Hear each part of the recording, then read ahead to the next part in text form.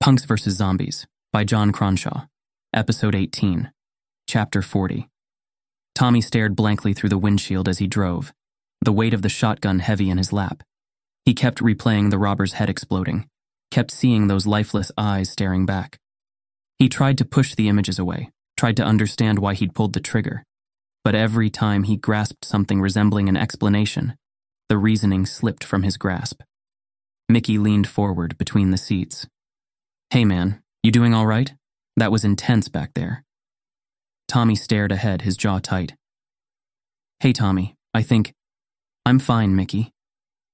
"We got your back, T," Jimbo said. "You saved our asses back there. Who knows what they would have done if you hadn't have acted." Tommy shook his head. "Don't, please, I need some quiet right now. Zero's in a bad way, we can't get caught out again." Layla and Mickey exchanged uneasy looks but settled back without another word. After a few miles of tense silence, Layla reached over to rest a hand on Tommy's arm. "That couldn't have been easy for you. I know you were just trying to protect us."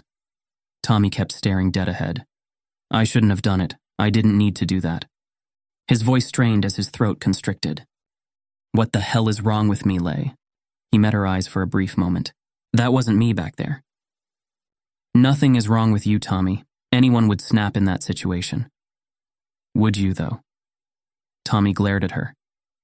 "If you had that shotgun, would you have blown his brains out?" Layla looked down. "I don't know. Probably not, if I'm being honest.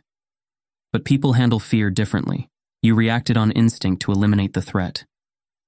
Tommy slammed a fist against the wheel.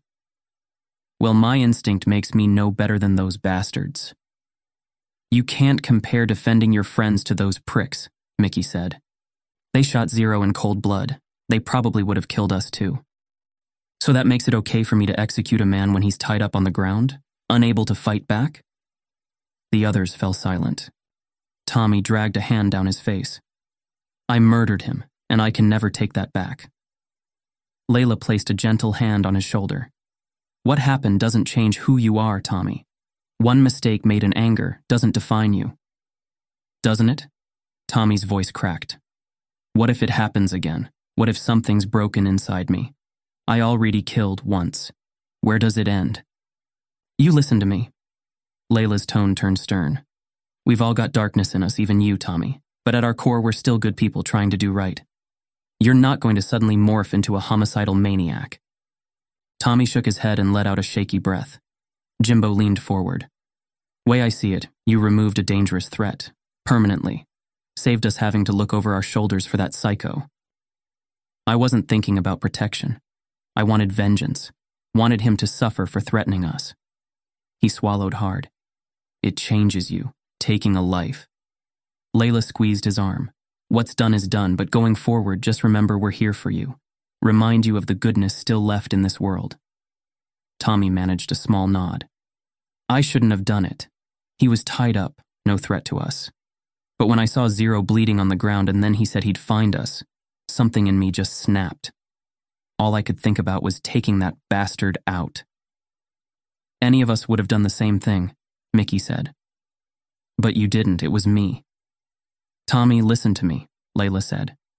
"You're not a bad person. Maybe not before, but now, after crossing that line, I don't know if I can come back from this." Jimbo sighed. "Dude, you need to go easy on yourself. You did what you had to." "Did I?" Tommy sniffed. "I executed him in cold blood. What does that make me now?" "It makes you human," Layla said. "Flawed, like we all are, but still fundamentally good at your core. One act of violence doesn't change that, no matter how much you're hurting." Tommy blinked back tears, gripping the wheel. "I wish I could believe that. I just keep seeing his face, the blood." He trailed off with a choked sob. "You're going to get through this. We'll help you, however we can. The Tommy I know is still in there." "I'm a hypocrite, a goddamn fraud." "You're not." "No, I am. All those songs about peace, nonviolence, being better than the warring slobs in charge." Tommy let out a hollow laugh. "What a joke. When it came down to it, I was no better. Just another angry killer seeking vengeance." Jimbo leaned between the seats. Maybe you should change the lyrics then. Add a footnote about how brutally murdering someone is fine if they piss you off enough. Make sure to carve out that exemption for the zombie apocalypse. Mickey shifted. Hey man, come on. You know that's not true. It was an intense situation. He wasn't doesn't matter. Tommy cut him off. Excuses don't change what I did. I betrayed everything I supposedly stood for in one violent moment. Crossed a line I can never come back from. How can I sing against violence knowing what I'm capable of? I'm no better than the warmongers. Just another hypocrite with blood on his hands. The others fell silent. After a moment, Layla met his eyes. What happened doesn't invalidate the ideals you believe in, Tommy. Your values still matter. Your words still carry weight. Don't let anger and guilt make you give up on who you are. That path leads to the dark side, Jimbo said. Tommy shook his head bitterly and stared back at the road, fingers clenched around the steering wheel. The miles of empty highway stretched on, offering no easy answers. He pulled the van to the dusty shoulder and wrenched open the door. Tommy, Layla called after him. He stumbled out into the gravel, chest heaving. Tommy braced his hands on his knees and stared down at the cracked earth. He had taken a life in cold blood, become his own nightmare made flesh.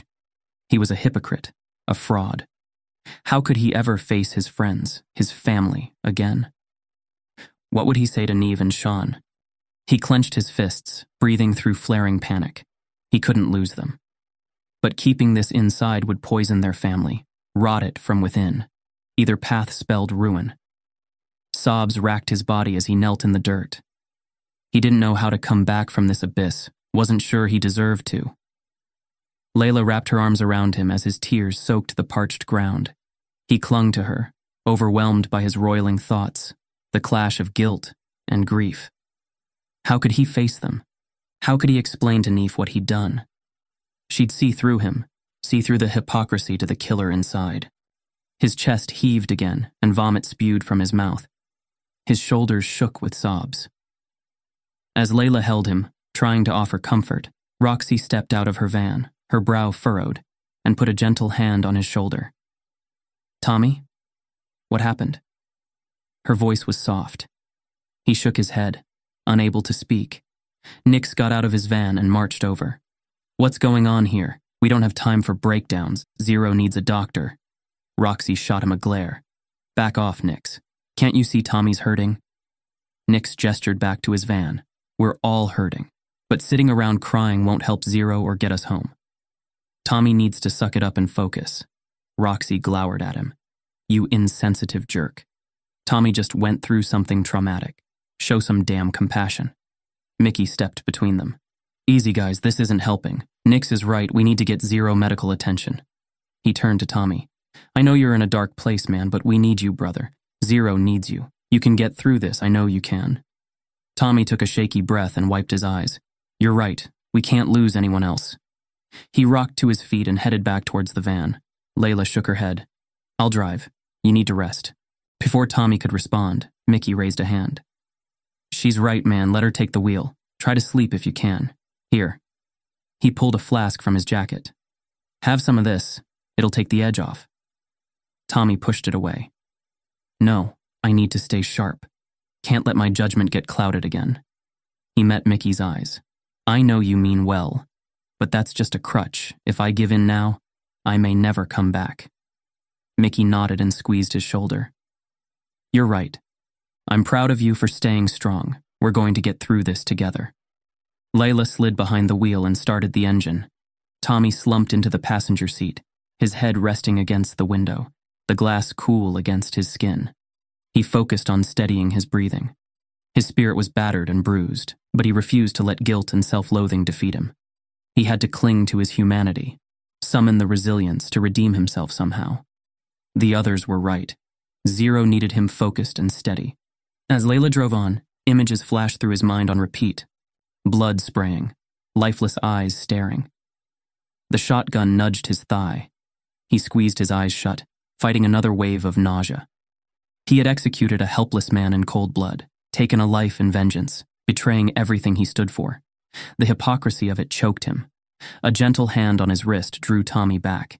He turned to see Layla glancing at him. Stay with us, Tommy. Don't spiral down into darkness. Her voice was soft but firm. Tommy simply nodded, not trusting his voice. Layla gave his hand a squeeze before returning her eyes to the road. From the back of the van, Mickey spoke up. We should reach Salt Lake City soon. There's gotta be doctors still holding out there. Even now. Zero will pull through this. I just know it. Damn straight, Jimbo said. We're family. We'll get through this. The radio crackled. So what's the plan? Nix asked. Tommy took a deep breath and steadied himself as he picked up the walkie-talkie. We get to Salt Lake City as fast as we can. Head downtown and search for any doctors still practicing or clinics still open. How's he looking? He's lost a lot of blood, but he's hanging in there. Layla gunned the engine as they sped along the highway. The mountains rose in the distance, ringing the valley that held Salt Lake City. Tommy gazed out at the landscape, reminded of better times when he had hiked and camped in those peaks with his family. As they drew nearer to the city, buildings came into view. Tommy squinted against the glaring sun, trying to make out any signs of life. Plumes of smoke rose from scattered fires burning unchecked, but otherwise the streets seemed free of the undead. Doesn't seem like there's much activity down there, Layla said. Let's hope some medical services are still operating somewhere. There's got to be something left, Tommy said, trying to sound more hopeful than he felt. A major city like this can't be completely dead. People have to be hiding out somewhere. Ahead of them, the glass and steel towers of downtown rose up, windows dark and empty. They reached the outskirts and pulled off the freeway onto debris-strewn city streets, the roads littered with trash and abandoned cars. Many of the shops and restaurants had been looted, windows smashed in and contents ransacked. But the core skyscrapers and buildings still stood intact. There had to be some survivors here, somewhere. To be continued. Thanks for listening. Please subscribe so you don't miss the next episode of Punks vs. Zombies. You can find out more about John Cronshaw and his work by visiting johncronshaw.com.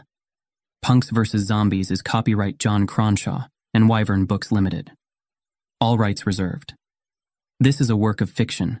Names, characters, businesses, places, events, locales, and incidents are either the products of the author's imagination or used in a fictitious manner. Any resemblance to actual persons, living or dead, or actual events is purely coincidental.